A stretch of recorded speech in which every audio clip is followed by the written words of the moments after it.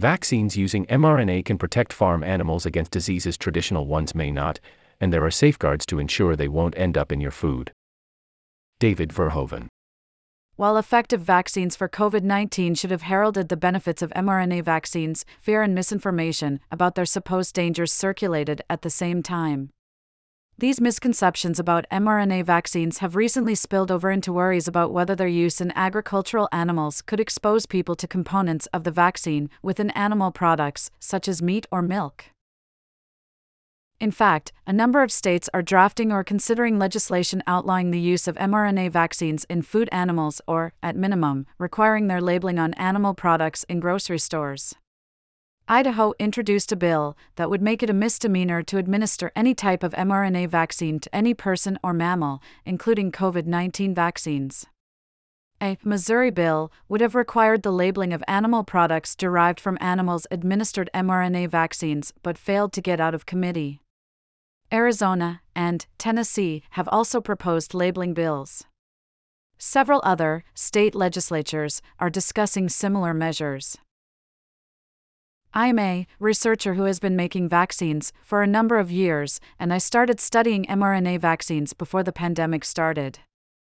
My research on using mRNA vaccines for cattle respiratory viruses has been referenced by social media users and anti-vaccine activists who say that using these vaccines in animals will endanger the health of people who eat them. But these vaccines have been shown to reduce disease on farms, and it's all but impossible for them to end up in your food. Traditional animal vaccine approaches. In food animals, several types of vaccines have long been available for farmers to protect their animals from common diseases. These include inactivated vaccines that contain a killed version of a pathogen, live attenuated vaccines that contain a weakened version of a pathogen, and subunit vaccines that contain one part of a pathogen. All can elicit good levels of protection from disease symptoms and infection. Producing these vaccines is often inexpensive. However, each of these vaccines has drawbacks. Inactivated and subunit vaccines often do not produce a strong enough immune response, and pathogens can quickly mutate into variants that limit vaccine effectiveness.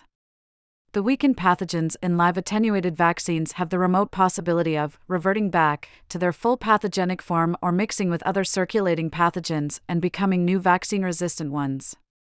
They also must be grown in specific cell cultures to produce them, which can be time-consuming.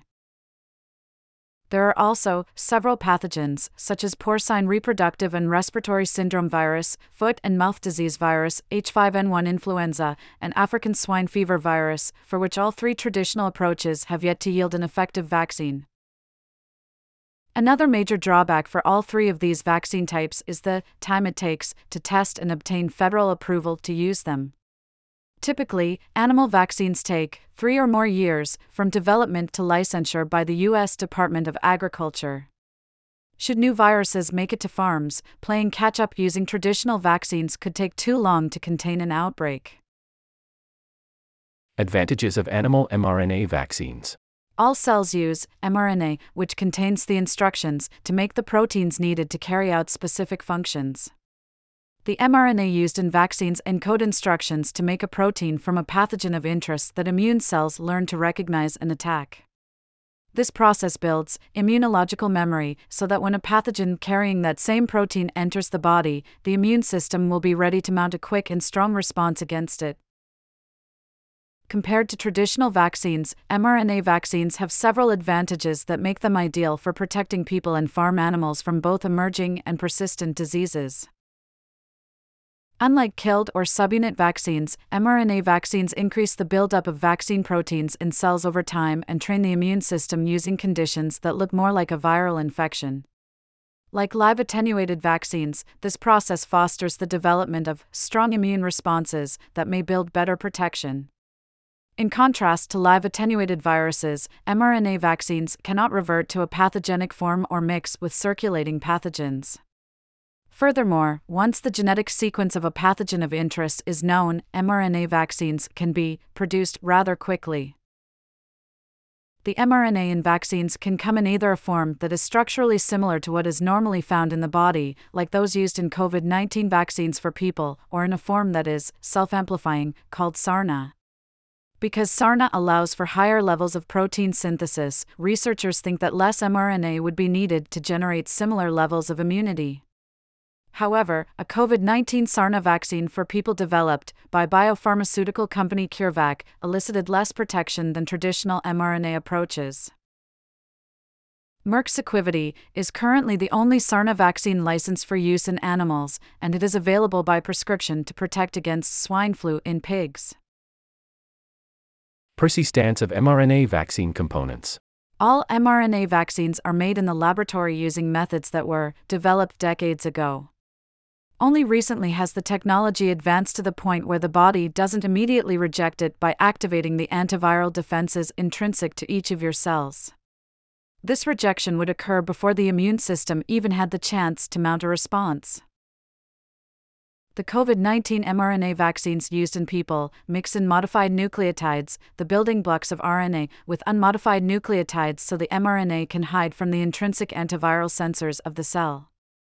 These modified nucleotides are what allow the mRNA to persist in the body's cells for a few days, rather than just a few hours, 90119-8, like natural mRNAs. New methods of delivering the vaccine using lipid nanoparticles also ensure the mRNA isn't degraded before it has a chance to enter cells and start making proteins. Despite this stability, mRNA vaccines do not last long enough within animals after injection for any component of the vaccine to end up on grocery store shelves. Unlike for human vaccines, animal vaccine manufacturers must determine the withdrawal period in order to obtain USDA approval. This means any component of a vaccine cannot be found in the animal prior to milking or slaughter. Given the short lifespan of some of the agriculture animals and intensive milking schedules, withdrawal periods often need to be very short. Between the mandatory vaccine withdrawal period, flash pasteurization for milk, degradation on the shelf, and the cooking process for food products, there could not be any residual vaccine left for humans to consume.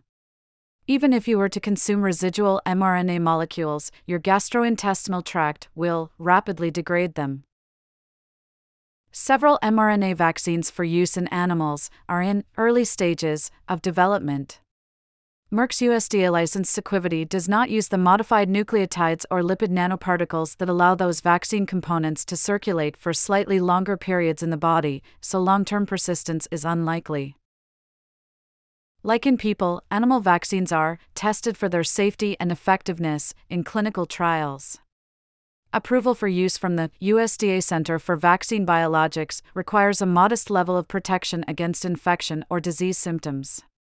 As with all animal vaccines, future mRNA vaccines will also need to be fully cleared from the animal's body before they can be used in animals for human consumption. mRNA vaccines for more farm animals. Whether mRNA vaccines will displace other vaccine types for livestock is yet to be determined. The cost of manufacturing these vaccines, their need to kept very cold and warm up before use to avoid degradation, and the efficacy of different types of mRNA vaccines all still need to be addressed before large-scale use can take place. Traditional vaccines for food animals have protected them against many diseases. Limiting the use of mRNA vaccines right now would mean losing a new way to protect animals from pesky pathogens that current vaccines can't fend off.